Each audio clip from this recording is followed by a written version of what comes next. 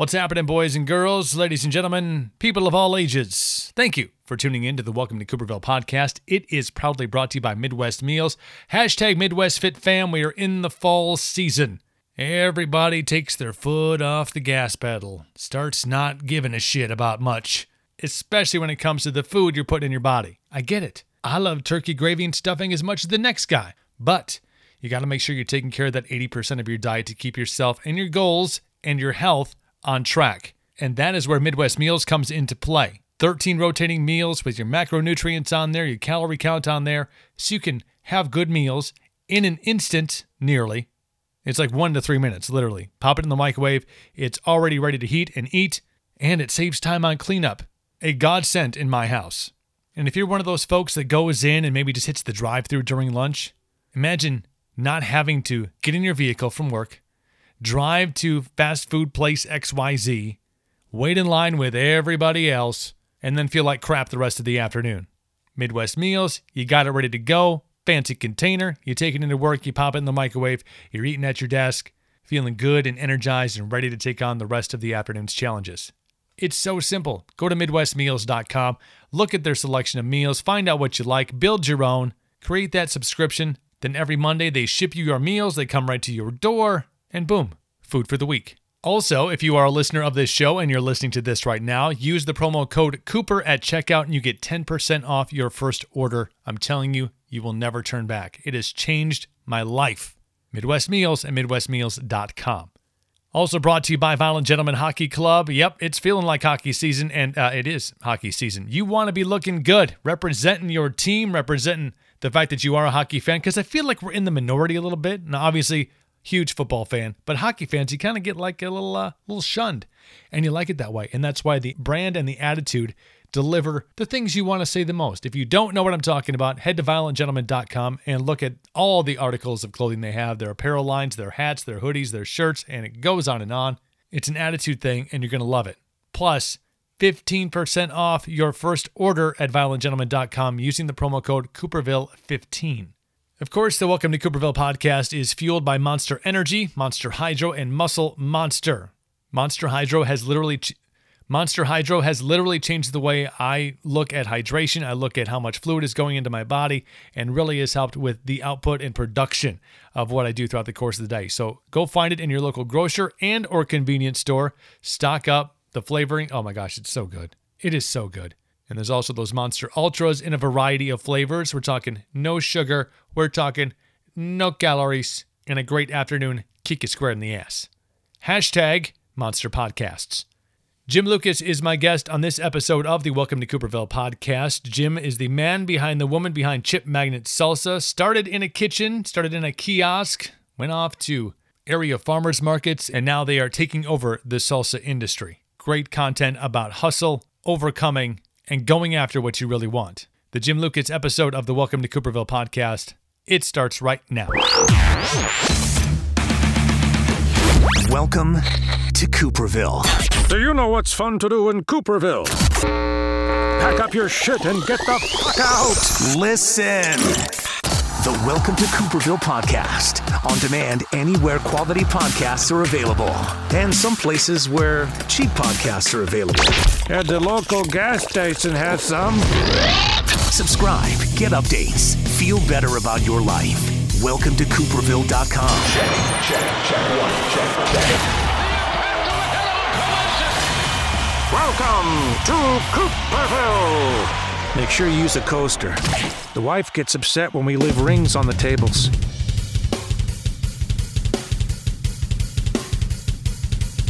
Jim Lucas. Hello. My guest. Welcome to Cooperville podcast. Welcome to the lab, man. Awesome, man. This is great. Thank you. Good to for have you having down me. here. I appreciate this. You're like the biggest growing thing in the Eau Claire market right now, and I gotta jump on this bandwagon real quick, buddy. I think you're in the wrong studio. I don't think that's somewhere else. Oh shoot, never mind. Because we're growing globally. No, I'm just I kid because I can. But no, Jim Lucas, Chip Magnet Salsa, the man behind the flavor.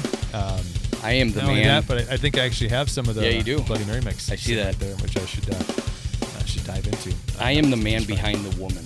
Is that Behind the flavor, exactly. It's not me. You're the The fluffer? Is that what you Pretty are? much. Pretty much the fluffer. Yeah, I'm the one that does it. This mic keeps sliding down on me. Yeah, there's a twist the knobby. The knobby might be on the other side. I don't want to make too much noise. It's fine. We'll get that. You can edit that out. Yeah, we can. My producer will get on that. Wait a minute. Wait. Where's first thing? I can't afford nice headphones for my guests. I sure as hell can't afford a producer just No. yet. Hey, listen, but you sound nice and crisp in my ears right now. See, I do like that. it's aesthetically they may not be the most beautiful headphones, but sound quality wise, It's there. Definitely there. definitely 8 out of 10. Definitely an 8 out of 10. Oh, I would put it that high up. Yeah. Sevens. We're rolling sevens over here.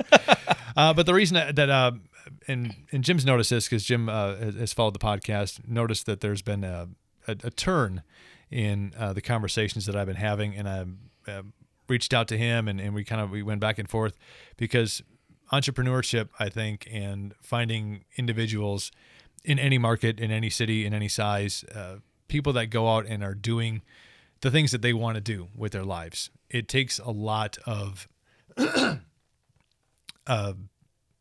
you have to find drive, and you have to find some sort of, like, sometimes things are going to suck and it's going to be rough, but if you actually have the desire to go and be the fluffer behind the woman, Yeah. Jim went, it just told me, I just found this out, was selling cars. Yeah. Was a used car salesman. We were reflecting back on the Dan Beck episode, Dan Beck of Midwest Meals. That guy's amazing. 25 years old and just killing it. And both of us reflecting back on when we were 25 and how that was not our wheelhouse. No. We were existing in a different plane. A plane that didn't really think about anything. No. I don't even think I was an adult yet at 25. No, I was doing radio, so I was just drinking beer and talking big. And wait. That's all you're doing now. Wait. Now I just do it at home. So I feel like adulting is that I do it from the friendly confines of my own house. To the entrepreneurship, like you said, doing the things that you want to do. Mm-hmm. Haven't you noticed doing this that in order to do the things that you want to do, you're doing more of the things you don't want to do just to get to the things you want to do? Yeah. Isn't it? It is a constant grind. It's amazing how, people always have, they teach you this as a kid. It's something I tell my 9-year-old. The whole dad speech, you can be whatever you want, work, equals results and all these other things. But, when you get to a certain age, I'm not sure when that is. I think when you're supposed to start, as we just talked about, being an adult. Yeah. And whatever that you quantify that as, you have a job and you have a house and you have a kid and you get married and you go through this kind of monotonous. Every day you get up and you do the thing and you get it. Maybe you go to a job that you kind of like. Maybe you go to a job that you hate, but the money's good. And you come home and you do the family thing, and it's kind of lather, rinse, repeat. You take your 2-week vacation a year. You go to location XYZ, or you have your vacation spot.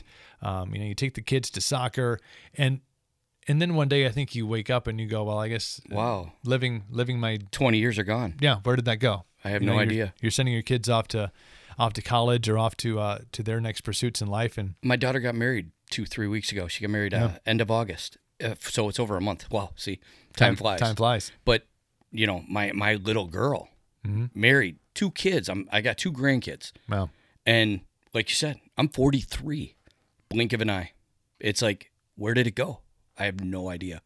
And one of the things that I realized, and I'm sure you went down kind of a similar path here, is one day you kind of wake up and you start to wonder, what if you turn all the times you said that you can't do something, or you gave yourself a reason or an excuse not to follow an idea, not to pursue a passion, because it's so out of countless. It's out of reality. It's other people do that. Mm-hmm. Other people start their own companies. Other people start their own businesses. Other people take things that they're good at and hobbies that they're into and turn them into like paying jobs and things. So they wake up and they go and do things they love.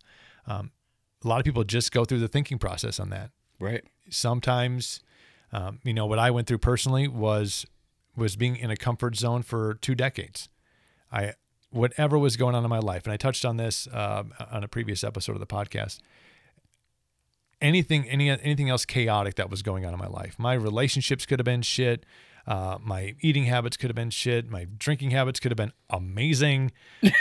One constant that I always had was my career. I started at 19 in radio, and I just kind of grew through the system, part-time to full-time to, full-time to promotions to full-time to program director. But that was always there. It was like this, this is the one thing I don't have to worry about. Nobody can say I'm not an adult because I have a job and I've been doing it for, forever. I call that the constant. Yeah. Everybody has that one constant in their life. And you feel that makes you comfortable. Right. Even if everything else is kind of going to shit, you're like, well, at least I still have that. Yeah. That'll always be there. And that's, for me, my constant has always been my wife. Yeah. And I mean, she even has it. I have it on my keychain. Constant. It's just a word we live by. She has it in Latin on her arm. In declinatus. You have that one constant, and that gives you your comfort. Absolutely. No matter what else is going on, you always know you got that one thing that you can go to. And you always can rely on that thing to be there. Yep. And the crap is going to happen, and you're going to go through shit storms, but you're like, God, I got that thing. What do you got now? Good. When I was forcibly removed from my position, that sounds violent. It does. It sounds like they picked you up and threw you out of the building. That didn't happen. I mean, contrary to popular belief. Let's make a video of it happening like that. Hindsight 2020, I really wish I would have just, done what every other human being does in life and just take video of shit that's happening as it's happening. But right. I digress. I didn't. But when that... You're like Michael Douglas and falling down. Yeah. I had an hour moment that's what I thought about. Yep. Yeah. But when that constant goes away, and you have to really reinvent yourself, and you have to kind of figure out, well, shit, I have my base set of talents, I think, and you have to find a way to pursue other avenues. And when you're able just to kind of say, fuck it, I'm gonna follow my path, my dreams, what I want to do. Create your list of whys. Why on earth would you start a podcast? Why on earth would you? How do you make money at that? Well, I'm working on that. I would never start a podcast. See, it's not on your list. No. I would never start a salsa company. Neither would I. Fluffer. He's a fluffer. But when you're able to kind of do it and you learn to kind of give two shits less about what other people think about what you're doing. Isn't it freeing? Oh my gosh. I've never felt better at age 39, a well-worn 39. I will throw that in there. It's all that drinking. Yeah. Oh, absolutely. 100%. 100%.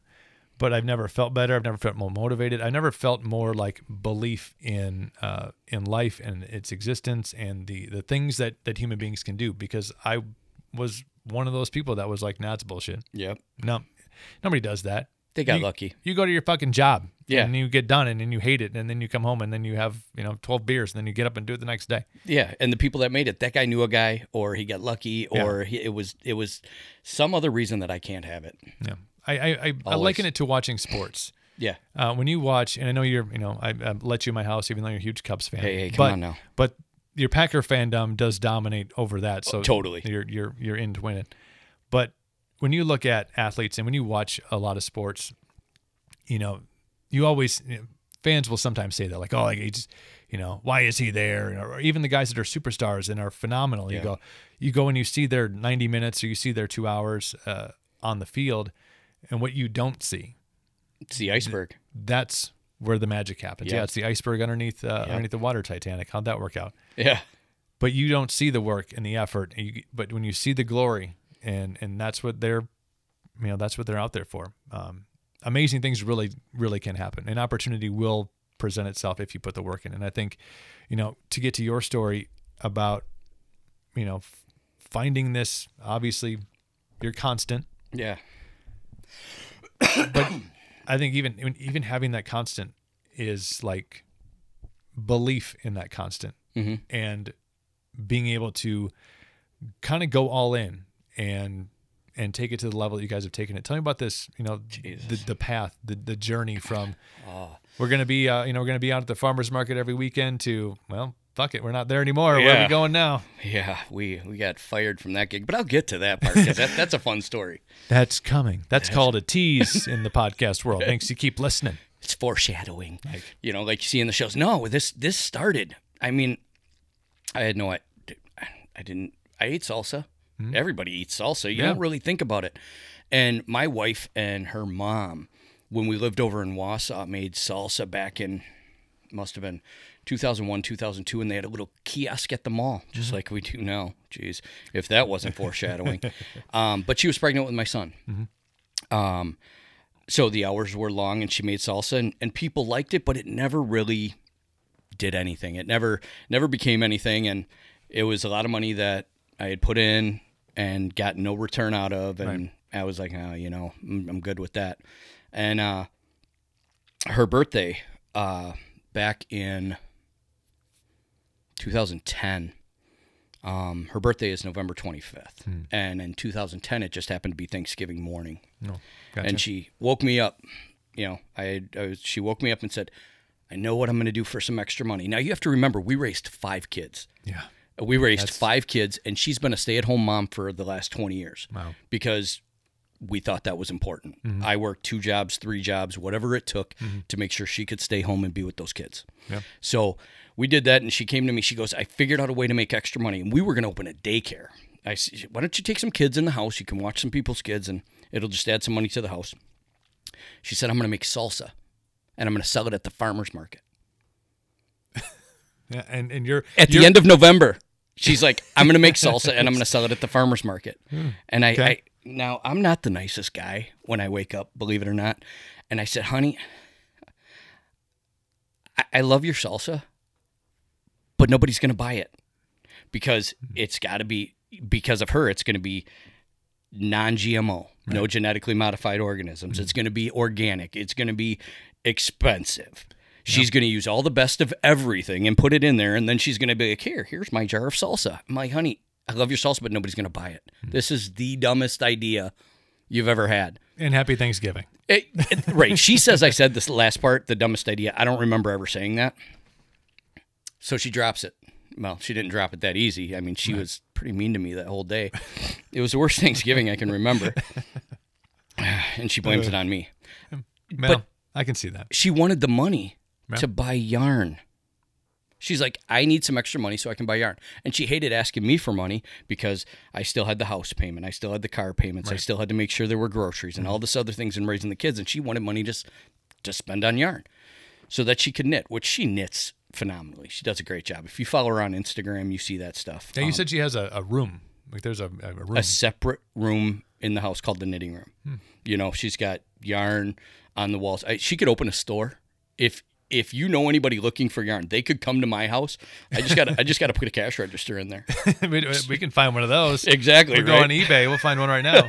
I understand because I have a room in my house that's, well, besides because my wife has all of her clothes in the upstairs, like master closet. So my shit ends up down here. But this is like my playroom. This is totally. my podcast room. So I understand. Yeah. Yarn, podcast, same thing. No. No. Probably the same expense, though. I mean, I'll tell you like, what, she's got a lot spent on that. So, the ADD kicked in again. Where were we? She hated you Thanksgiving. That's right. 2010. She dropped it. Never heard another thing about it. I was like, all right, dodge that bullet. May, June rolls around, and all of a sudden there's like $125 missing out of the account. And I'm a hawk when it comes to, I know what's in the account because I know what has to be paid and stuff like that. So I'm following up. $125 is gone. I'm like, hey, where'd this go? I bought stuff to make salsa. Fuck. Why? Well, because I'm going to make salsa and I'm going to sell it at the farmer's market. I don't give a shit what you say. That's all I heard, really. And it was true. So she went to her first farmer's market, which was at CVTC in their parking lot on a Tuesday. Oof. And she went with 24 jars of salsa. And it wasn't 24 jars like you see on the shelf right now. It was, some of them were 4 ounce, some of them were 8 ounce, some of them were 16 ounce. Shit, some of them were in, I think, blue plastic Tupperware things, Whatever was laying around the house. Yeah. And she sold all 24. Wow. She didn't sell 4.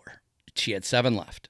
So she brought those up to work at me. I worked at a dealership here in town, and she brought those up, and my people at work bought the other 7. So she sold out the first week, took that money, put it in, and made more for the next market, and she sold out the following week. It's just like every week she was selling out. And then she got invited to the Phoenix Park Farmers Market, which, I mean, if you look at Festival Foods where we were at on Sundays and CVTC where we were at on Tuesdays, those were like AAA. And you're playing AAA ball and you're doing pretty well. And then you get the call from the majors and they're like, hey, we want to know, we're going to try you out. Why don't you come in for the Wednesday and Thursday market? We're not going to put you quite on Saturday yet, but we'll give you Wednesday and Thursday. So she's doing a farmer's market on Tuesday at CVTC. She's doing Wednesday at Phoenix Park, Thursday at Phoenix Park. Then we picked up Friday down in La Crosse. Saturday we didn't have anything really, but then Sunday was Festival Foods here in town. And then she got invited to Saturday at Phoenix Park. Man. The call up. Wow, the call up. It was huge. Yeah. I'd go set her up at, 6:30, 7 o'clock in the morning. We get the table set up. Then I'd go to work because I work Saturdays in the car business. And she'd sell there. And I'll tell you, man, that first year, we did everything out of our house. We were running under the pickle bill in the state of Wisconsin, which means you can make X amount of money. I can't remember quite the number. You can make X amount, and you can sell it only at farmers markets, and it has to be in a sealed container, so on and so forth. Yeah. We did that, and by the end of the year, I was like, we surpassed that number. You can't do this again next year, or we're going to have to cut it off, or we have to get a licensed kitchen.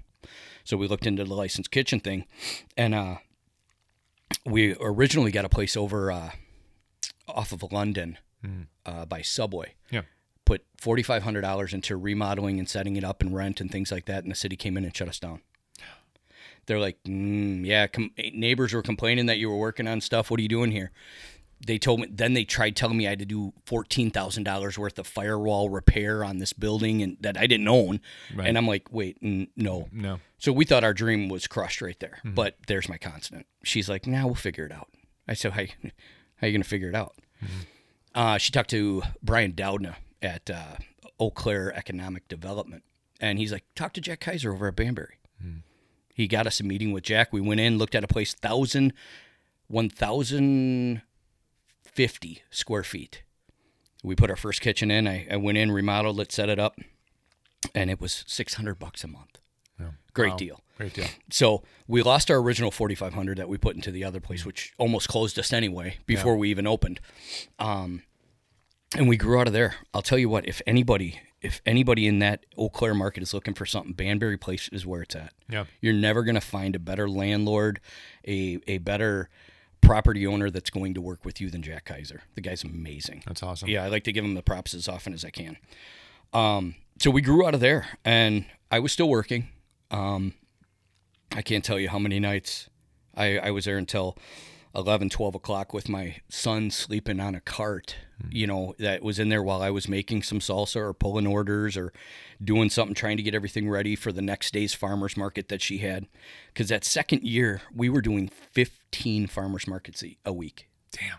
And that was between... That's crazy. Yeah. My wife, we had people hired to do farmers markets all the way up into Minnesota at the Nicolay Mall there. They had a farmers market there. We were in Menominee, 2 in Madison, 2 in Wausau, 2 in La Crosse, the bunch around Eau Claire. I mean, we were just everywhere.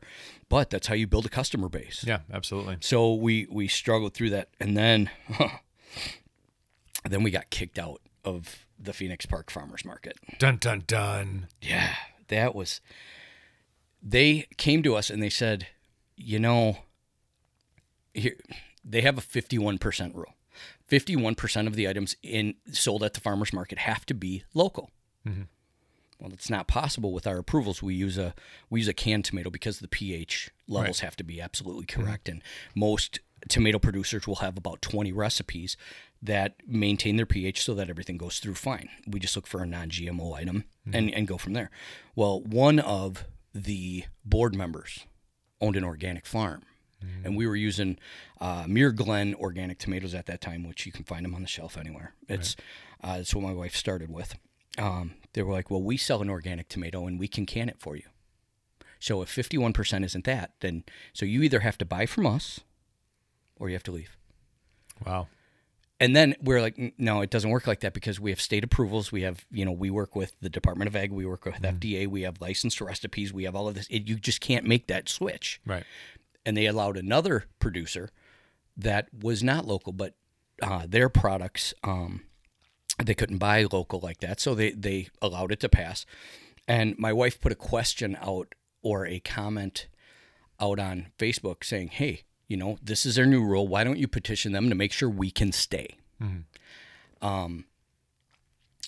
Then we had a meeting with them, and their story changed. You know, people only bring so much money to the farmer's market.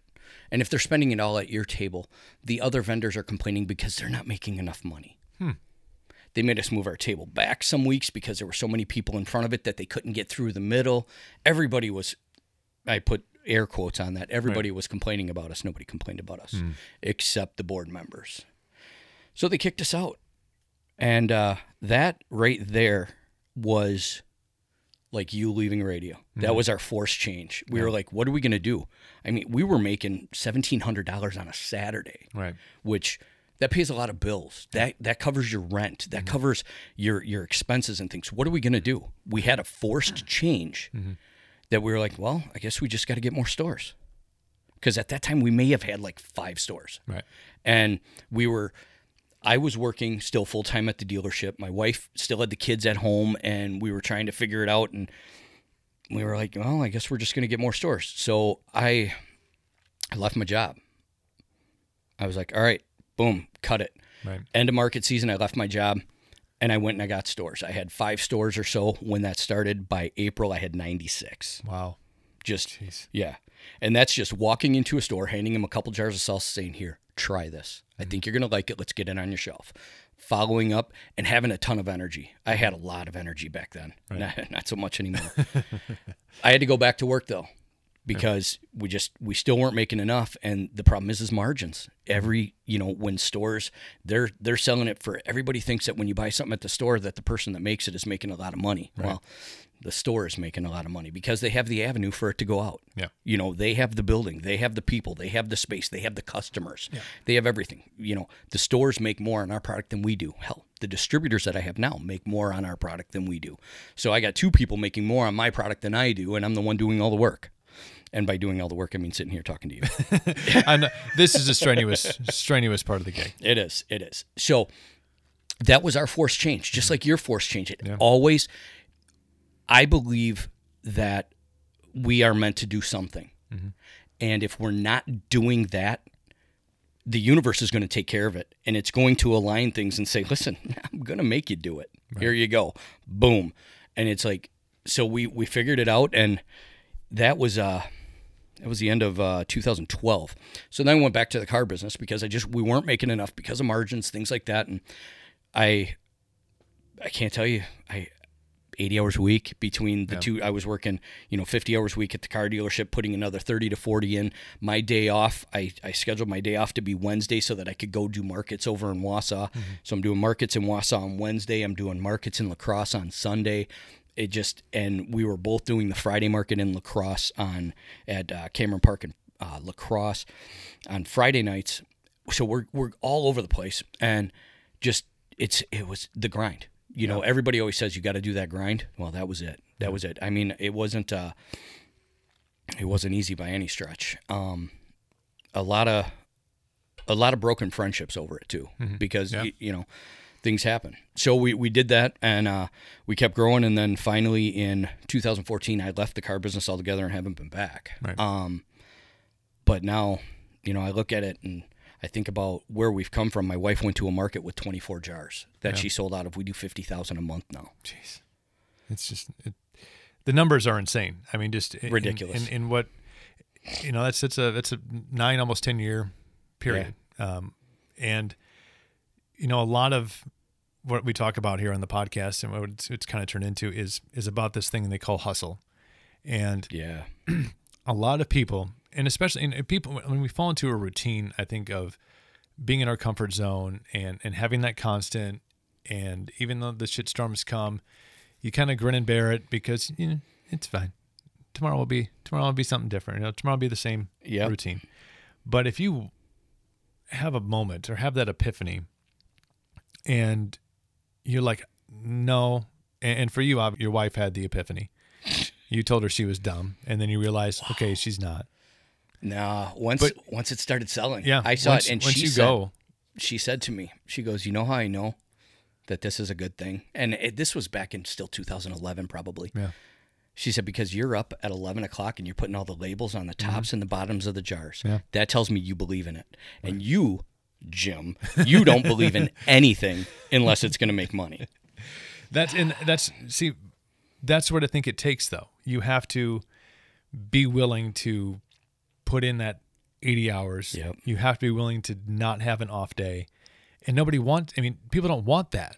They don't know what it's like. People want to live in this, they want to have the fantasy world. Yeah. That's when people start throwing out lucky, and they start throwing out blessed, and they start throwing out, well, here's why. But what they want is they want to do the weekend, or they want to do their work week, and then they want to have their Saturdays, and they want to have their Sundays. And they want to have their 2 weeks of vacation. And they want to have their vacation time. They want to have their done at 5 or done at 1 or whatever time of day that they're done. They want to have that time. And whatever it is that they decide to fill that time with or waste that time with. Yeah. And then sit on the fence and just want, like, oh man, I want to be able to do, how did they get there? You have to realize, just like the athlete, entrepreneur, business owner, boss. Yeah. If you want that, it's not fame and fortune and glory. It's a lot of hustle. It's all day, every day, dreaming about it, thinking about it, and especially for you, 5 kids, just marrying off one of your daughter. You have to really learn how to manage your life. No, you don't. You don't have to. You just. I didn't manage my. Didn't have to. No. No, I had my wife. Oh, see, the constant. I had her. She did it. She handled the kids. She handled all that. Amazing. This was her business. Mm-hmm. And I can't tell you how many times she says she hated that she created this, because it's, and I believe, I agree with her. I created my own prison. Mm-hmm. I'm there, and I'm there Saturdays, I'm there Sundays. I had last Sunday off, but I think it was the first Sunday, my first day off in like 28 days. Wow. But that's normal. I can't tell you the times, but she handled the family. Mm-hmm. You have to have that counterpart. Yeah. If your spouse or your significant other does not support what you're doing, mm-hmm. which this is where I was lucky, is we were doing the same thing. Right. Because she was able to handle the kids. She was able to handle the house. She was able to do all that so that I could put the hours in. I would rather any day of the week put the hours in so she didn't have to. Mm-hmm. But it's it. There's the constant once again. And I can't tell you how many employees we've had come and go over the years that they're like, oh, we love it here. This is a great place. This is just like every other employee. Right. But then, the next best thing comes along. Mm-hmm. And then they go to that. You can't blame them if they're improving themselves. Okay, right. More power to you. Go ahead. You deserve it. Do whatever is going to make you better. And they move on. And we've always just said, there's 2 constants in this business, me and you. And it's always going to be that. Now, my son is there. My son runs my production, 17 years old. Wow. The kid. You want to talk about Dan Beck? Yeah. Put myself in my son's position at 17, I would rule the world right now. This kid is amazing. But look at, the reason that he is in that position, the reason that he has grown, 17, so you're what, 8-9 years into this process, right. From beginning to where it is now.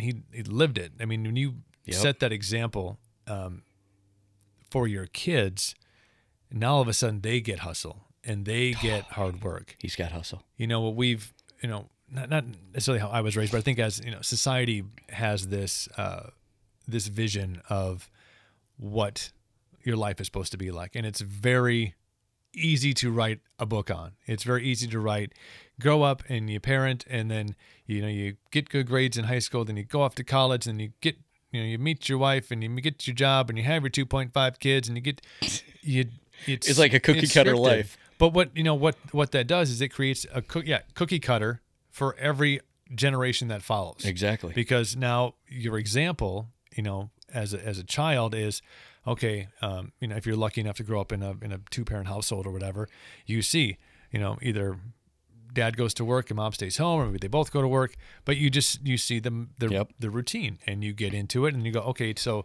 and that becomes your routine. Yeah, my example of growing up is that I do this and then I do this and then I do this, and then I've achieved what life success is. I have got a job, and I have maybe enough money to take that vacation and go somewhere fun with the kids. And I have a house. Yeah, I have 2 cars. I have a boat. I'm happy. I can afford. That was my parents, man. Rent the cabin, one month a year or 1 week a year, and then your kids fall into that. But when they see you up late, up early, they witness what it takes to take something from an idea on Thanksgiving morning to 50,000 jars a month, and they go, damn, that is all about hustle.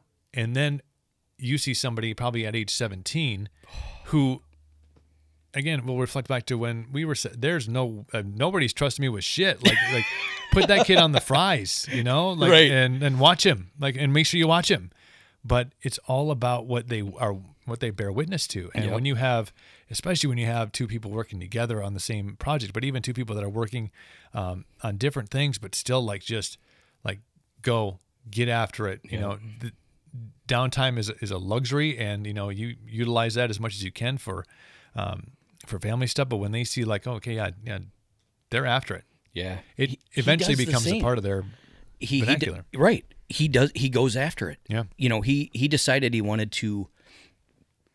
Our kids took piano lessons when they were younger, and if they didn't want to do it, we didn't make them keep doing it. It wasn't a thing.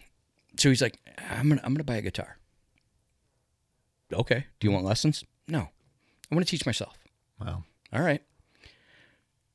So he gets a guitar. He's playing. The kid's getting pretty good too. He's getting really good. Then he comes to me. I think I'm gonna buy a drum set. So what are you gonna do? So I'm gonna teach myself drums.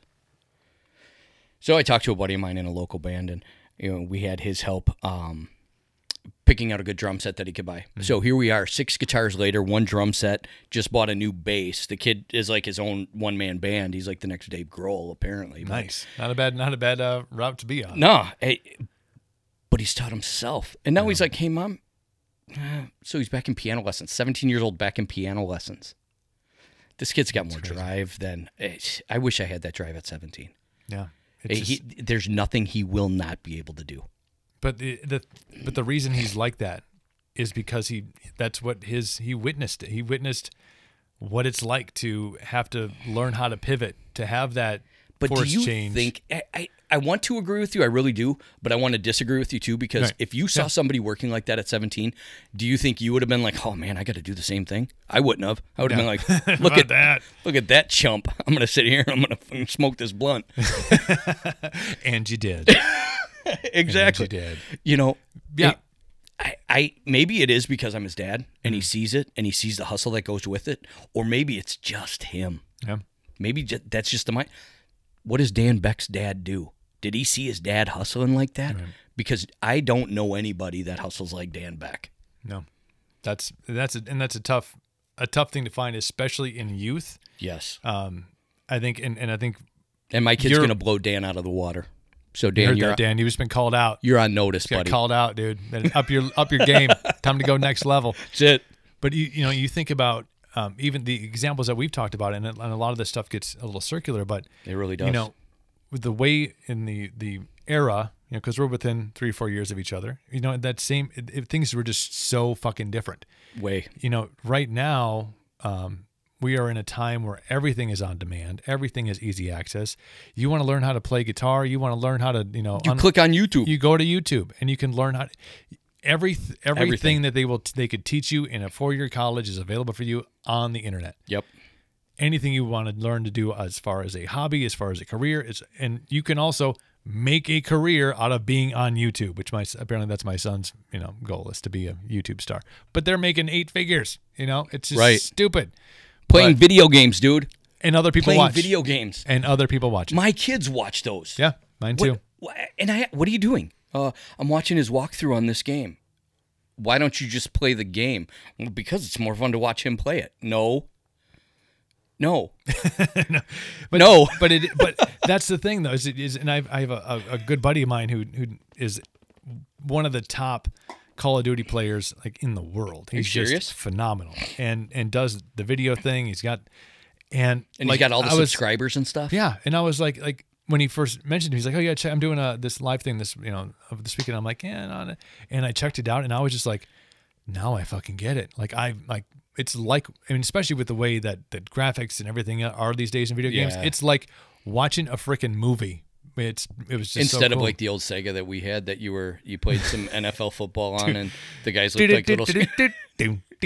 Yeah, nobody wants to fucking watch somebody play like Super Mario World, the original. Like, ooh, let's watch Duck Hunt. I would have killed it back then. Oh man, I'd have duck hunted some shit. But but just the way that the ease and convenience of life, it's so much different than go outside and play till it's dark and then come in and it's time for dinner, and again setting up that routine where now kids can go in so many different directions because of the technology that's out there. You can go in one direction where I think it's, I don't want to say super duper lazy, but it can be. You can fall into that trap of I'll just watch, I'll be an observer, or you can go, I can use these these technological tools and learn, or I can create my own. And the amount of knowledge that's out there is it's infinite, and it keeps on growing every day. So we're in such a different time period where I think even predating us, in the post hunter-gatherer days, but in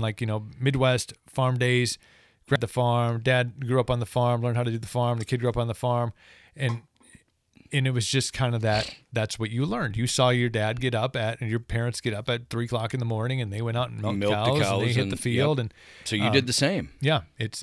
Now it's so much more fast paced in technology, but to have kids, to swing back to yours at 17, who's like getting after it.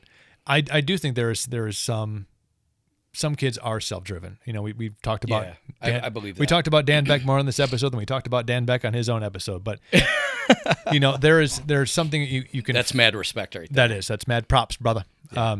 But you can have that kind of internal instinct, but it goes the next level, I think, when you have that instinct and you also are witnessing hustle happening around you. Yeah, it goes. And I'm gonna jump back to you're talking about the video games and people playing that and they're doing the YouTube stuff, but I put that is just like the iceberg. Mm-hmm.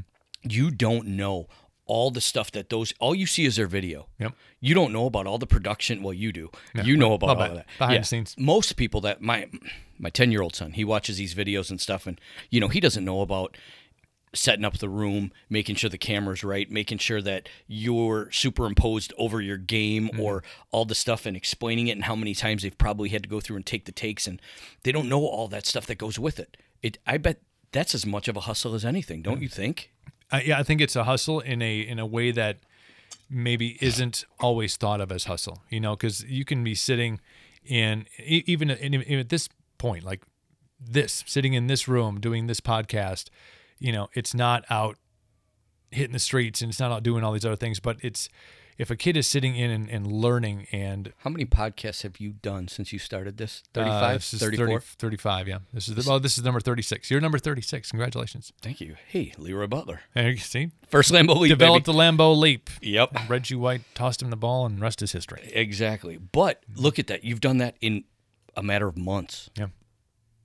A matter of months. Think about the hours you have in each one of those. It's hustle, brother. It's hustle. Yeah. And now you're expanding off. I'm watching videos of you running, and all I'm saying is, "Fuck you, man." Now you make me feel like you make me feel like shit because I'm watching you run, and it's got graphics on it. It's like 5:35. I've already got 5 miles in. I'm like, you fucking dick.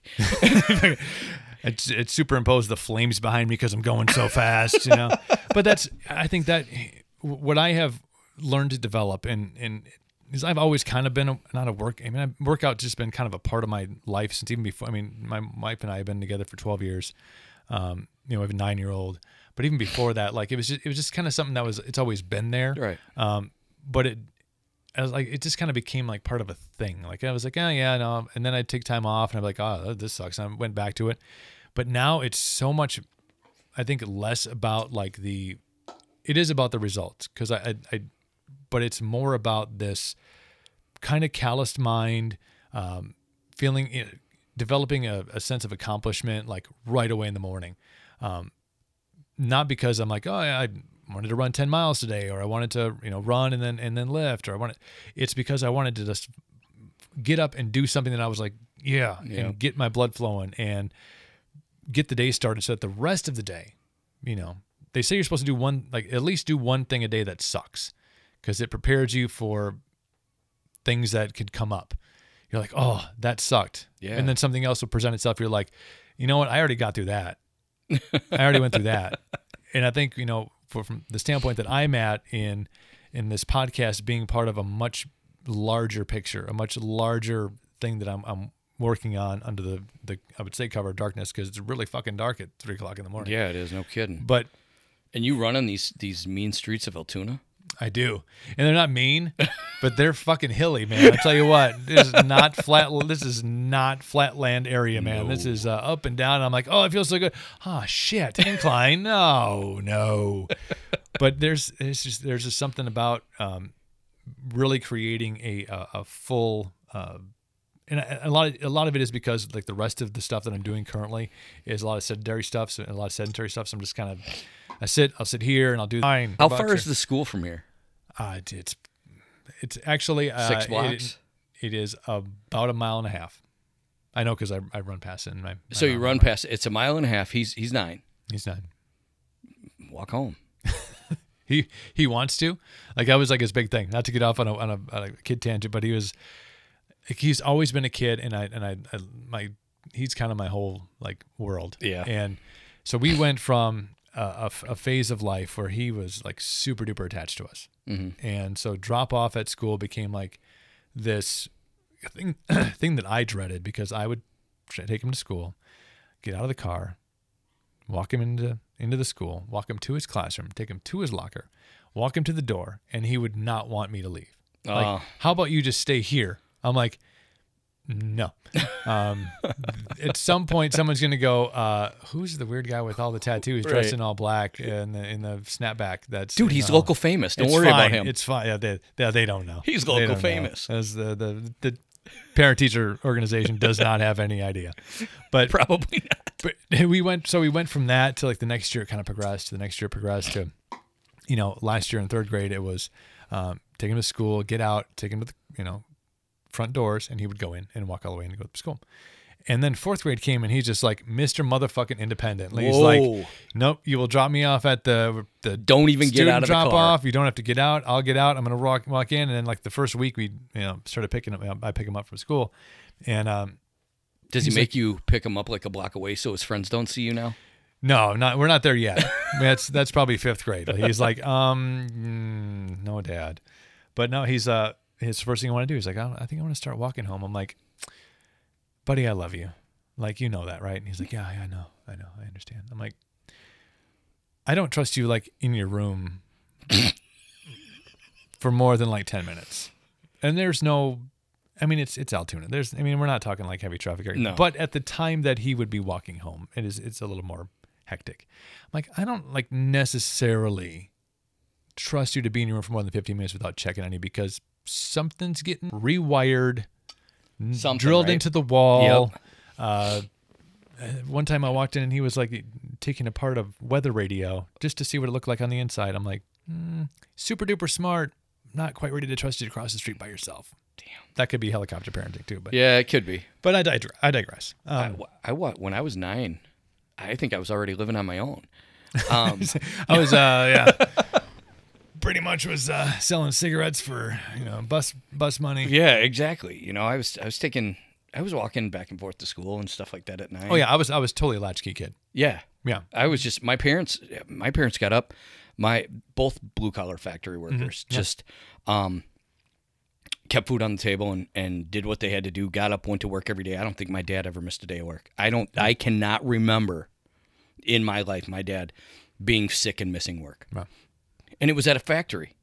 That's even more impressive. You're right. Yeah. It's not, working your own business and not missing a day of work. Great.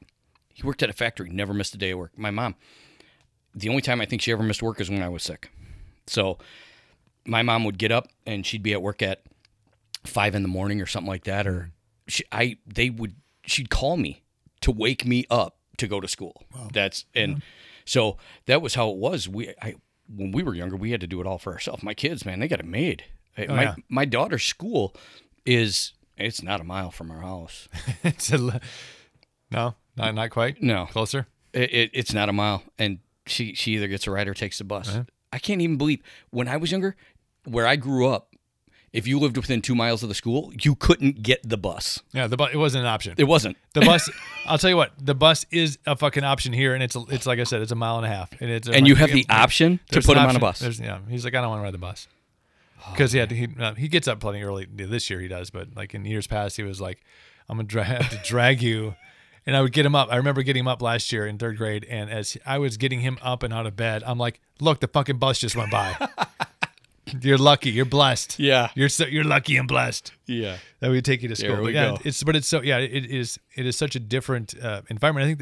I think it all ties back up into a nice package about showing the youth that or millennials or Gen Z now. I think we're in the Gen Z. I think my kid's a Gen Z or whatever that. He's not a millennial. No. Gen Z is the new When did the that new rage? What's What's the year break off? on Radio that? sent me into something to try to learn to classify people, and I think that You drank through that class, oh didn't you? God, not through it, but I was definitely hungover as fuck when it was going on. And I'm like, don't offer me an open bar and expect No. tomorrow to be anything but non-productive. Right. But and I understand the labeling, and I think it's from a marketing standpoint, I think it's a good classification. But I think there's so many examples of millennials who in the world, I think contextually they get pigeonholed as the lazy generation. But I'll tell you what, there's some fucking hustlers in that. There are. And you know why they are? Because there's a lot of them that aren't, and those motherfuckers are working for them. Exactly. Like, oh, you want a job? Yeah, you're working for me. I'm the boss, and I'm 25, and you're 23. Exactly. And it's just ridiculous. I always told my kids, be the nerd. Be the nerd yeah. in school. I Oh, would God, rather. yeah. I wanted to be so cool when I was younger, and I knew everybody. I played football. I knew I wanted to be so cool, and I told my kids, be the nerd, because everybody's going to work for you. And I had that realization too. I think way too late in life, Right. To be like, man, when I was, getting to wear the jersey on Fridays, football Fridays, Yeah, you get to wear I the jersey remember at that. school. You're like, and your Yep. Cheerleader girlfriend, And you got your cheerleader on your and arm. She had the away jersey. It was Yep. just like, yeah, this is what it's about. And then all the nerds were, with their pants hiked up and glasses and fucking goofy haircuts. Yeah, that person was like Steve fucking Jobs, Exactly. Or those are the guys that went off and developed all these amazing products that us as the cool kids were like, I can't wait to have the iPhone 11. Yeah. Fucking A. That It's nerd so I sat cool. next to Yeah. in biology made. Yeah, he's going, thank you for just spending $1,000 on your phone. Yep. Jock. How's that professional football career working out? Yeah. No, it tailed off. Yeah. Tailed off there a little bit towards the end. But there's so many Totally. stories of And the millennials, what I'm noticing about millennials is, I do a lot of reading because the market right now is super difficult to get anybody to work. Mm-hmm.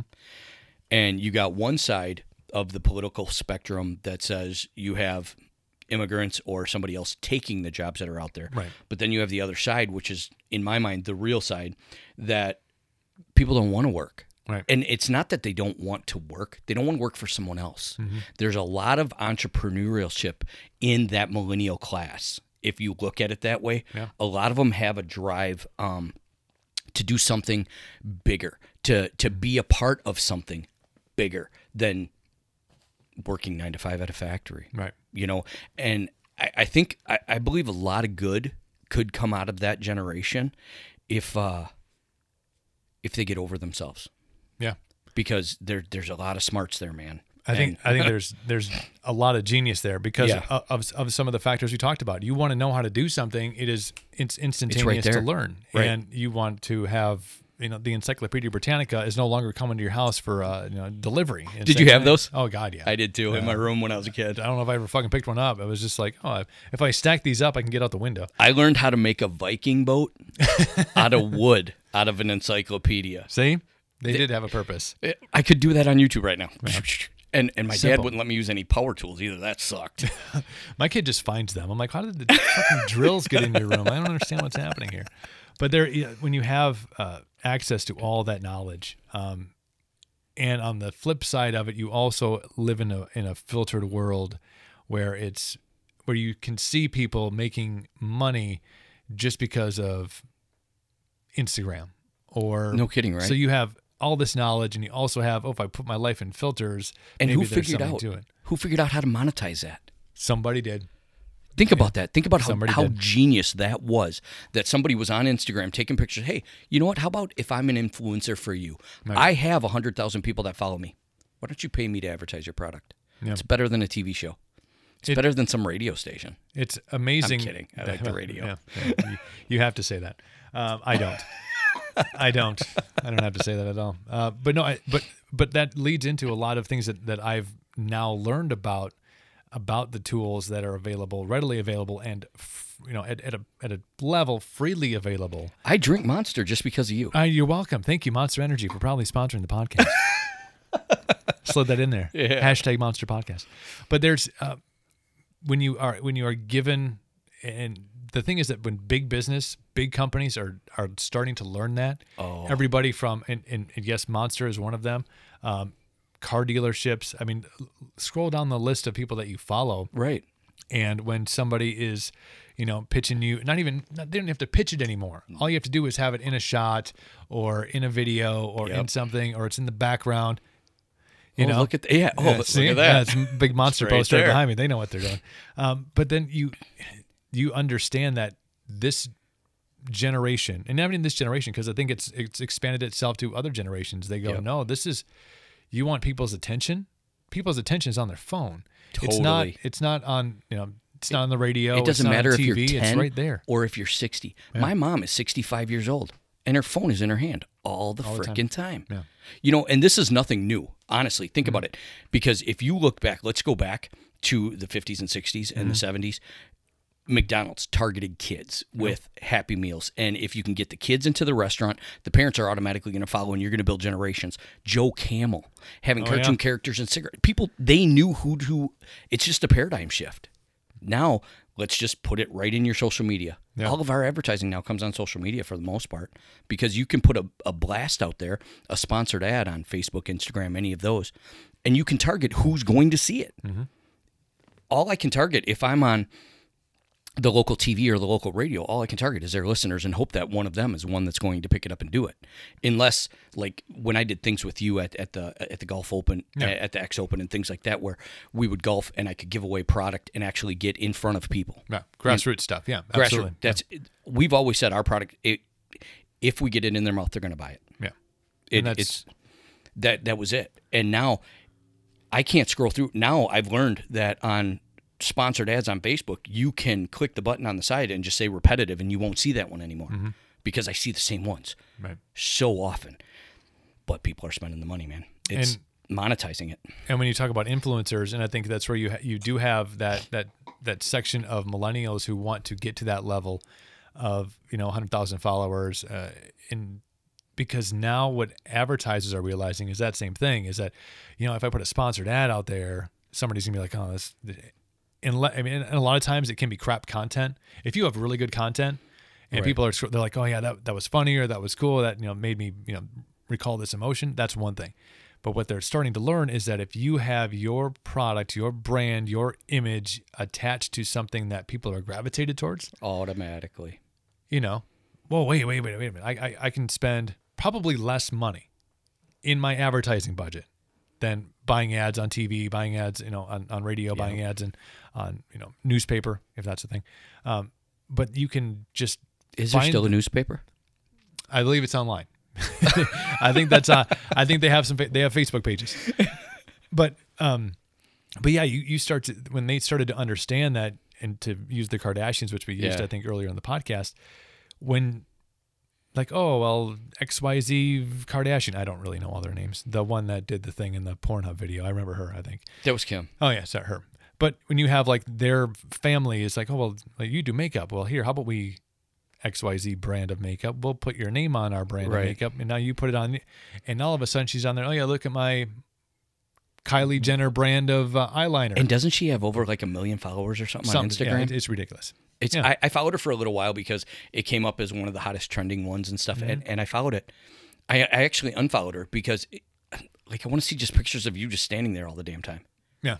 You know, Do something. do something. You know, please. But there's an example of somebody who took a very interesting route to fame and legit fortune. And It all started with OJ. It all started with OJ. I thought it started with Ray J. No, OJ and the White Bronco. Oh, man. With his dad, because one of his attorneys was Kardashian. Oh yes, that's right. So that started all the fame. Yeah, Rob Kardashian. Wasn't Rob Yep. one of the Kardashians? Something like that. Yeah. And now look at it. And Yeah. I mean, look at what it's turned into with Caitlyn Jenner. Yeah. You know, let's be The artist formerly known as Bruce. Yeah, exactly. Yeah. You know, you're an Olympian, and you know, you go on, and hey, more power to her. Yeah, Seriously, absolutely. It's you be you. I've always felt that you be you. If you're going to do it, do it full force. Yeah. And there's something that it will always be sellable, and that is authenticity. 100%. exactly, you know, they didn't do it by listing themselves in the Yellow Pages.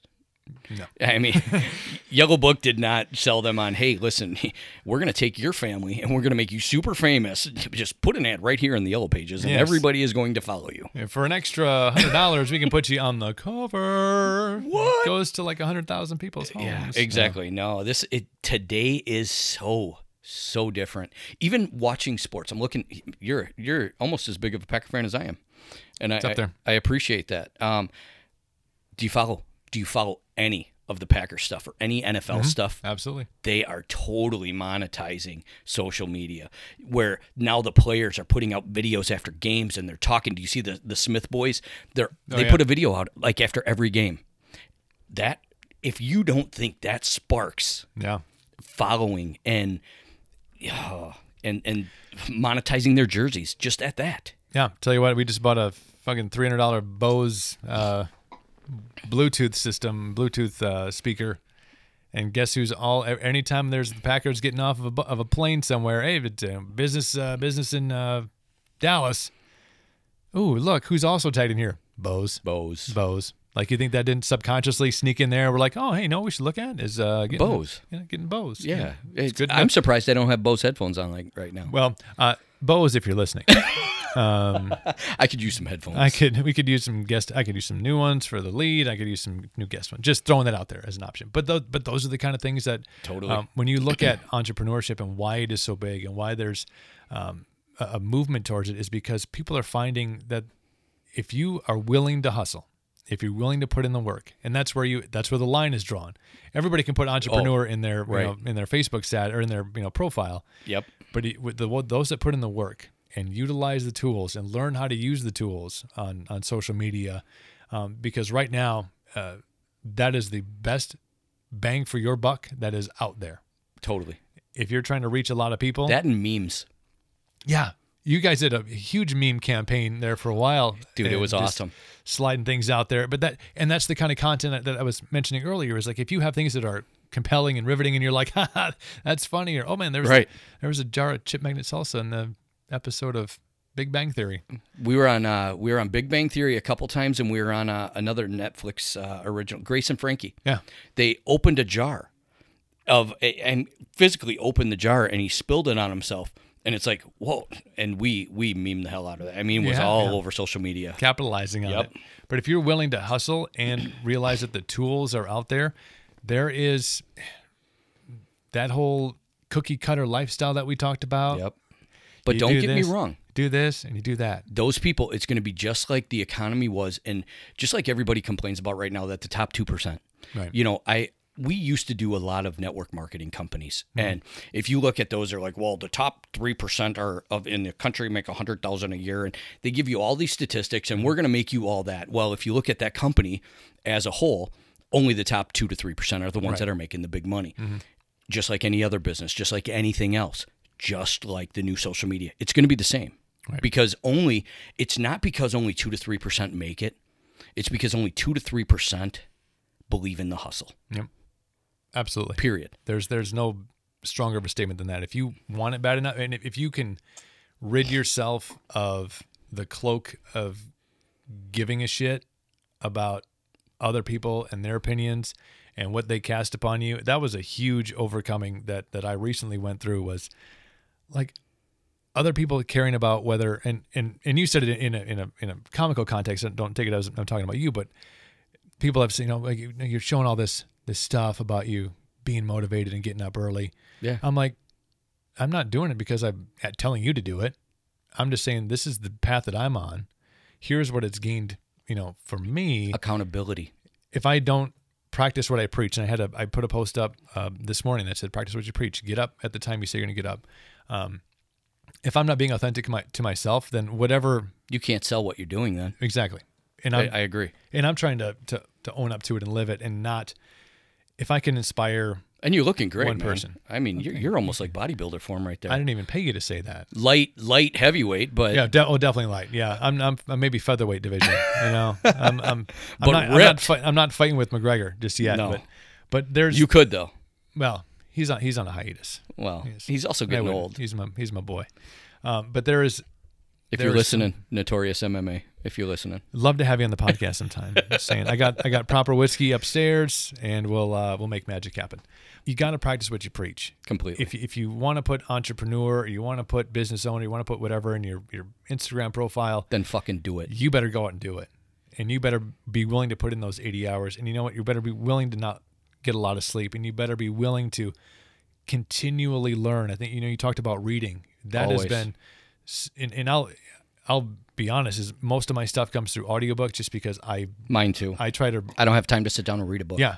And I feel like if I can not accomplish two things at once, but I will definitely listen to a book while I'm running. And if I'm doing other things around the house, I have a notebook that I keep, and I'll have the book title, and if there's like, I'll stop it and rewind it and get back and jot those things down. I have notepads of notes of things. Wow, I got to try this. Or parts that I have to go back into on an audiobook that I was listening to, because you can bookmark those within Audible. Mm-hmm. Audible, if you're looking for another just saying another spot, just saying. Hint, nudge, nudge. Hashtag Audible. Free credits. Yes, free credits. Man, I tell you what, do you have the after we're off, I'll tell you a little hack on that. I'm not going to put it out there right now. We'll keep that on the DL. That's it. It's on the DL. But I listen to them, I put the bookmarks, and I have legal pads just full of notes of things that, wow, I should do that. And here's the thing. I am an entrepreneur. I am a hustle. Yeah. And I probably have 500 other things that I still need to get to. Right. Absolutely. Yeah. There's no time. There's no time. And that's where that's overcoming obstacles. And I think that can be one of them. That can be like, oh man, I got this thing, and I got this thing, and I got this thing. But that in order to get there, you have to get through this particular, 6 months or this year, or we got to get to this level, and then then we can bring somebody else on, or we can put this in. But it's the quit that happens. I think a lot of times you'll have people that want it too fast. You want to be like, I want to have this company that starts off, and then I want to be able to take some time off because I'm going to be making. No, time off. You don't get to do that. Time off. If you find yourself, if you're consider yourself an entrepreneur or a hustler, and you find yourself with like free time, you're not doing it right. Yeah, you're missing the boat somewhere. If you're sitting around, you're like, I'm just gonna sit down and maybe binge watch this.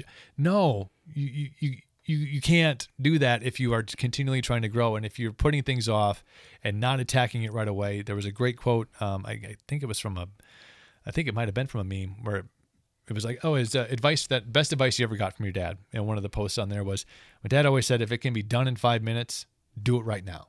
Correct. Because as soon as it's done, you go, well, shit, that was done. When you start like consciously thinking about all the things that you learn, you're like, yeah, just do that. You won't find yourself with. And I'm a horrible procrastinator. Yeah, it's a tough thing to overcome. It is just an internal thing, and I'm going to jump back to my constant. Yeah.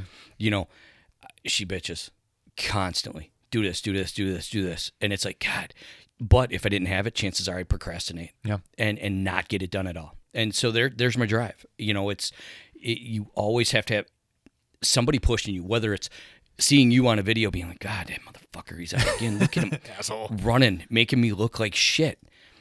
And knowing you personally goes a lot further than maybe somebody that follows you on Instagram that is like, wow, look at him out there, he's hustling. But there's no real accountability to that person because they don't know you. Mm-hmm. Me, I'm going to see you. I'm going to be at a plate. I'm going to be drinking a beer, and there's going to be Chris sitting there. He's like, oh, look at that guy all skinny and shit because he goes out and runs in the morning. Hey, what are you doing? Nah, shut up. I don't even. So but to be fair, I will have a beer with you. That's it. Not that I run for the ice cold Rockies of a Coors Light, but I'll tell you what, at the end of the day, I'm like, yeah, I'm gonna have some beers. No kidding. You gotta. Hypocrisy goes only so far, people. Exactly. But that's it. You got to practice what you preach, though, and that's the big Yeah. You have to be a part of. And I've said it 5 times. Accountability. Whether you have somebody that holds you accountable, whether it's you holding yourself accountable, or whether that accountability on my part. Just seeing, I watch. I'm going to bring him up again. Dan Beck. I see his. He's at the gym at 11 o'clock at night. Mm-hmm. You know, I see you running at 4 o'clock in the morning. Mm-hmm.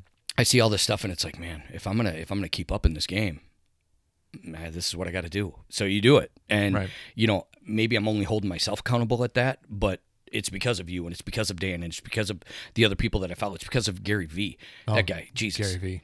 And my wife just picked up on Gary Vee like 2 weeks ago. She's about to go fucking like next level. Dude. Watch out, oh dude. my God. I know. I love it. Holy shit. Yeah, Gary Vee was one of the first people that when I got let go of radio, I was just, I'm not even sure how by happenstance. I think it was probably a targeted ad because he is the king of knowing who he's talking to, and it just happened to hit at the right time. And I fell down the Gary Vee rabbit hole, and man, that's still a part of my arsenal of just not only motivators, because dude is jacked all the time, but also people who like have a real understanding of what like true entrepreneurship and true hustle is all about. Yeah. And the fact that your wife just found him, and she's already the hustler that she is. She is. Yeah. Watch out, world. Yeah. Watch the fuck out. I know. It's and here's the thing. She's got this way about her. She's not going to be the one doing the work. Nah, she's the boss. She's gonna spin it, and she's gonna be like, you got to do this, you got to do this, you got to do this, you got to do this, and it's gonna be there goes my accountability at home. It's just shot. Now it's all based on Gary Vee. So we'll have to see how that goes. By the way, Gary Vee, if you're Gary Vaynerchuk, if you're not busy, you want to take 15 minutes on the podcast, that'd be awesome. Just say hashtag Gary Vee. Just take the time. you got to have the time. But there's not to wrap on this because I want to have you back on because I think there's so many different avenues we can go down on this, because what it all boils down to is being able to take a shot, take your swing, to go for it, and being able to be in an environment with support. And I'm guessing when you got to a point, when the salsa got to a point where you're quitting your job, your reliable income, it's the check's coming in, or car sales, the commission's coming in. There had to have been people in your life that said, "Geez, man, like, are you sure? Like, always. You got 5 kids, the yarn room. Like, how are you going to feed the frenzy there? Yep. All of the people who, a lot of times it is out of like because they love you or because they care. They're like, no, that's all out of jealousy. They want. I think that's right. I think they want you to stay in a safe zone because they're in a safe zone. Everybody stays in a safe zone here. I hope you don't mind. I'm going to snap this while we're doing it. Snap away. Snap-a-palooza. I don't believe that the people that are there with you, that are like, hey, maybe you shouldn't do that. Maybe you should. Let's look at give me a what's up. There it is. That's Cope.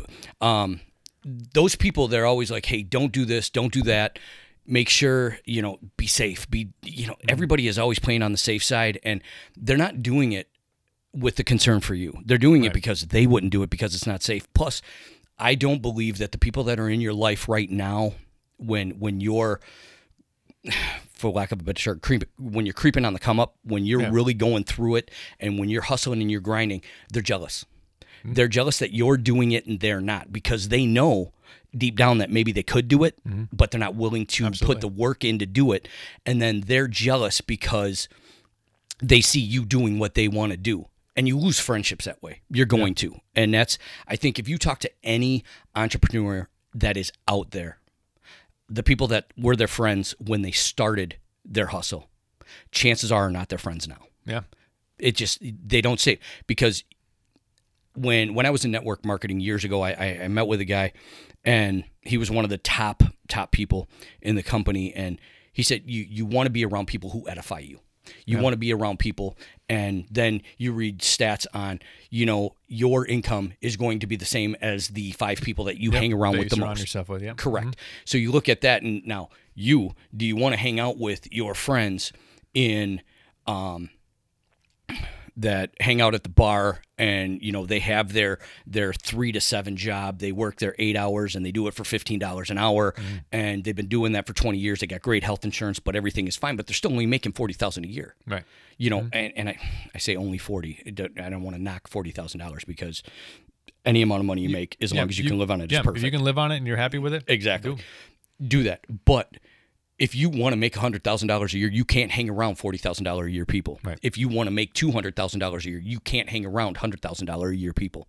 You need to move yourself to that next echelon, the people that edify you, that are going to bring that out in you, and you're going to lose friendships. Yeah. You are, but you're going to gain new ones. So just that hustle, it's real, and I don't believe that you always be a 5%er. I mean, I see your stuff. Yeah.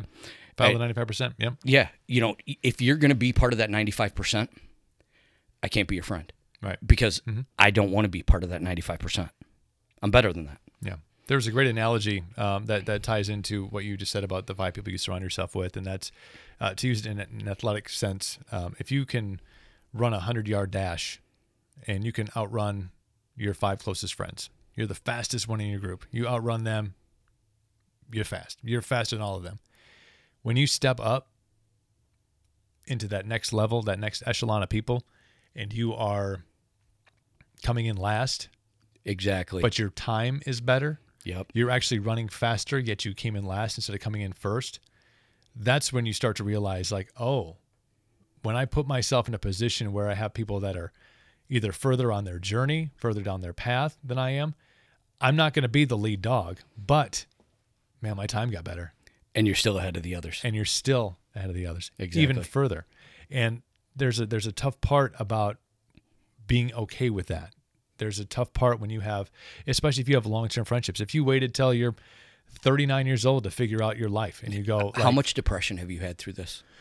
I don't know if it's depression. I think what I've gone through on this is a lot of things that I thought were real and constant, friends, former coworkers, that I thought, man, no matter what happens, we're still going to be good because we're all kind of running the same race. We're all kind of in it. You were all running the same race. And then when you get out and you go, damn, I guess it wasn't what I thought it was. Right. It was a facade.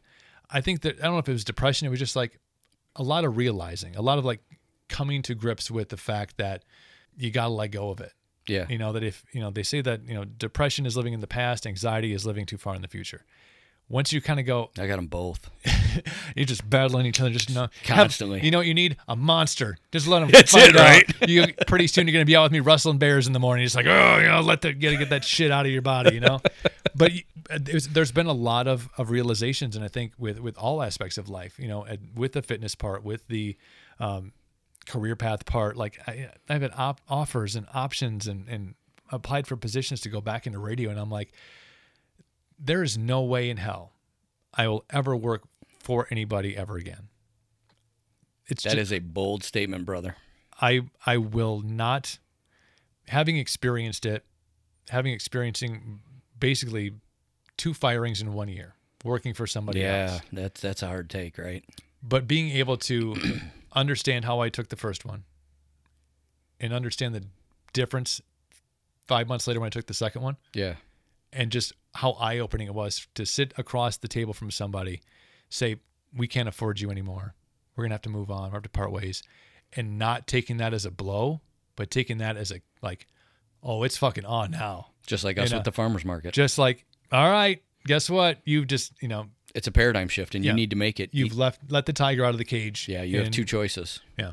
Sit and dwell on it and be depressed, or just do what you're doing and kill it. And that's, you have to have that mentality, and you have to be okay with letting shit go.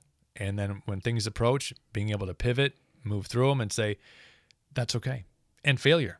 You have to be okay with failure and accepting it for what it is and learning, like, well, why did this fail? Why did this not work? Right. Instead of letting failure become your, well, but you have to accept failure too. And I think what a lot of people, what their problem is they don't accept the failure. They blame it on somebody else. Oh, yeah. Victim's mentality. Yeah. 100%. Everybody, 100%. It's this person's fault that I didn't do this. It's this person. No, it's your fault. Yeah. You know, with me, when I look at, all right, our numbers, what didn't I do to get where I needed to be here? What didn't I do? And I've been, I'm going to use your term. I've been blessed, really. I have a great team that works with me. Our sales guy that has been with us, Nick, has been, when we first started this, Alexis started, and I was at work every day, and she needed somebody to watch the kids so she could go to farmers markets, and so she could cook salsa in our own kitchen. But she needed somebody to handle the kids, so she put an ad up on the job board at UWEC, and we got Nick. He was going to school. He was a senior. He was going to be a teacher, so he had to get the time with the kids. And I mean, he was perfect with kids. He was great. He watched us come up, and the second year, he was like, "Well, I can't." My guidance counselor said I can't watch the kids this summer because he was going to be a super senior. He said I have to do something else to get experience. Right. So we said, why don't you do markets? So he did some markets for us, and that was his other experience for the summer. Now he's my national sales manager. Wow.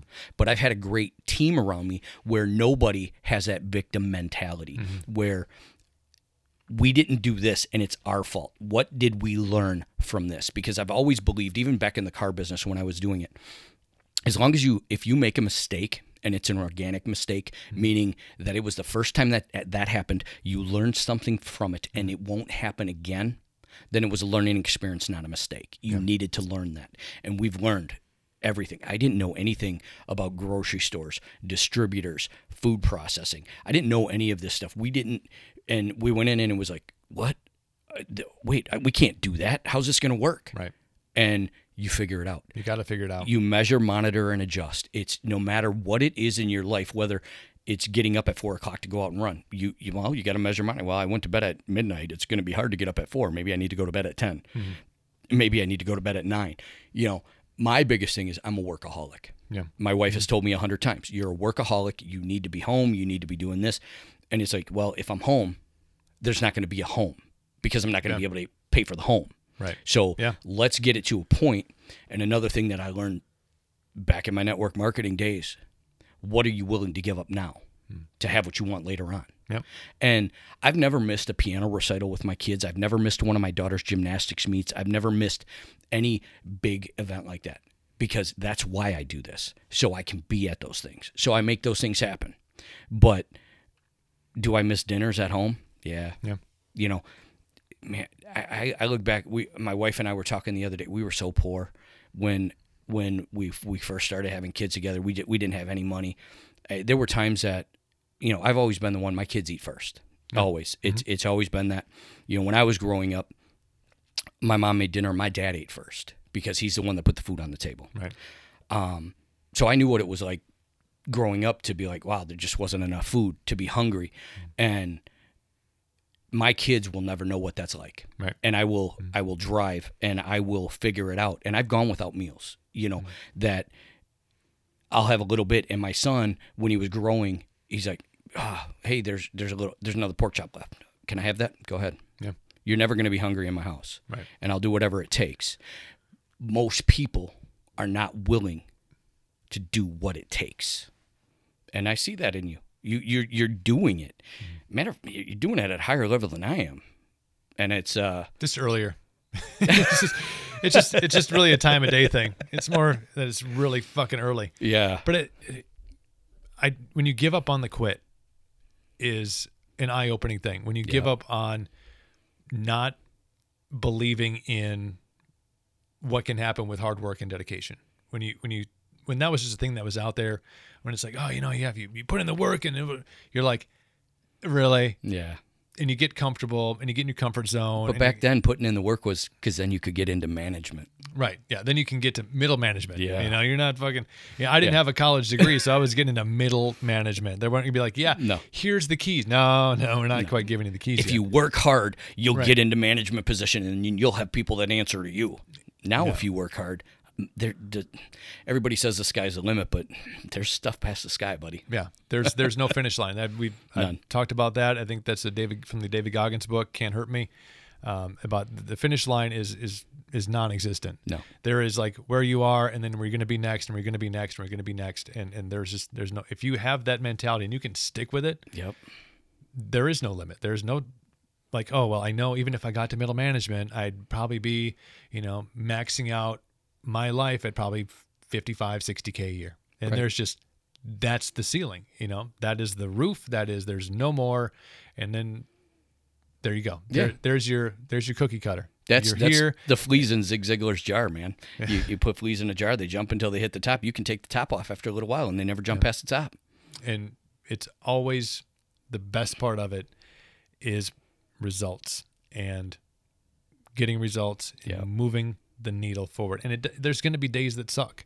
You've witnessed this. There's days that you don't get the sleep. There's days that you don't get something accomplished. But if you are moving forward, if you are making a step, that's progress. Yep. I liken it to fitness and working out and doing it. It's like, you know what? I work out every single day. And there's days I don't want to. And there's days that I really would like to sleep in. I don't. Not because I'm like super duper. I'm going to, next summer going to see me shirtless. There's a reason that I always have a shirt on, because this is the whitest skin that has ever been. I am like almost all Irish. Okay? Hit the tanning beds. It's a different shade of red. Then it's a weird. But this is more about a mentality and a mindset, and days that suck and I don't want to do it. I have those days probably 3 or 4 days a week. And maybe it's just going through the motions. Maybe when I run, I'm not running at my pace. Maybe I don't run as far as I know that I can, but I did it. And at the end, when I'm wrapped up and taking a shower, I'm like, all right, I push through. And you have to be able to push through in all context, because shit's going to suck. And you're going to get to a point where maybe your business starts to make some money. How many times have you wanted to quit? Today? I mean, right? Right. Well, as soon as we started this podcast, and you started talking about, you're a Cubs fan. No. I said, I just had to get it in. But digs here and there. Hey, if you don't want to quit every day, yeah, you're not doing it right. And success happens one step after other people fail. Yeah. And I look at my day today, and I had, I got up, I did my thing in the morning. I was up, got my kid up and ready off to school, dropped him off, came home, finished up the dishes, did a couple things around the house. I had a podcast at 9:30, rocked that out. I was literally just wrapping up as you messaged me that you're at my door. Came upstairs, got to we're rocking this out right now. I have another thing to go to after this is done. Then I got to pick my kid up. There's times where I'm like, fuck, dude, like seriously. Yeah. Maybe I'll just I'll message my dude for my 1:30, and I'll just be like, hey, let's like you did to me yesterday. Like I did do yesterday. Yeah, that was, and I'll off the air I'll tell you what that was. We need to wrap up about some things anyway, but about some opportunities, I should say. Opportunity. There we go. But yeah, you have to get to a point where you're like, fuck, and then when you push through it and you get it done, and it's like the end of the day, you just raised your ceiling. Shit, I can do that. Yep, you just raised your ceiling. I have a podcast I recorded earlier this week that I got to get edited and put out for 4:30. Oh my God, I'm gonna do it. Yeah, you got this. I'm gonna do it. Yep. And if you can keep that going, that forward momentum going, what's next week bring? What's next month bring? What does next year bring? Who had this post? Somebody had this post, and we'll wrap on this, but I'm gonna get you back in here very soon. There are less than 3 months left in this decade. In this decade, people talk about decades, and you think of this as like this, oh my God, the 80s, the 70s, the 90s, and you go, oh my God, a decade. Yeah. And then you're at the end of a decade, and you go, holy shit, like we just went through it. And probably in the history of mankind, the last decade, maybe a little more, has been the fastest growing technological advancement decade ever. Yeah. Like, do you remember what the iPhone 4 was like? No. No. because it's so different. Was that a decade ago? It's 12 No. minutes. Couldn't have been. Close. But still, in Really? this time period, we've gone from, Blackberries, Yeah. to the iPhone, to now the iPhone 11. To having an iPod. Do you remember when you used to go and listen to Music on an instead of just on your phone? Yeah. I had a separate iPod. I had my phone because my phone at that time was a BlackBerry. Yeah. And I got my first iPod when I won it when I was in the car business. And one of my lenders got it for me. And it's the coolest. I got an iPod. Yeah. I got it. And then I figured out how I could watch movies on the iPod. Oh, man, that was just amazing when you got that You got technology. the screen, next level, dude. Next level. Now, man, I flip on my iPad. I watch Netflix while I'm on the treadmill or while I'm on the elliptical at the gym on their Wi-Fi. It's like, what? Yeah. We're about to be 5G, people. 5 fucking G. I mean, What else? That's the thing. What's next? Do you know? I have no idea. Yeah, we're in, and the reason I bring it up is because we're in this. You got to be in it, and I think that a wrap on is present. Like, be present, be now, be able to push through late nights. Yep. Having to work all day, being up and still 11 o'clock at night, you're putting labels on. Yeah. You push through that because you're there. You're like, it's this, like, tomorrow, this shit's gonna pay off. Exactly. And you get that order out, or you get that podcast done, you get it released, and somebody hears it, somebody buys it, it ends up on a fucking TV show, and you're like, do you know why that happened?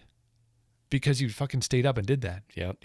Future you is begging you right now, go fucking kick today's ass. Yeah, go do it. He's going, hey, it's future you is hanging out in fucking 2021 going, you know what I would like to be doing right now? Is kicking the world's ass. Yeah. Are you going to put in the effort today? Because I can't do it now. I can't do it in the future. You didn't do it in the past. You better do it today. And I'll still be doing the same stuff in 2021 that I am doing now. Kicking ass.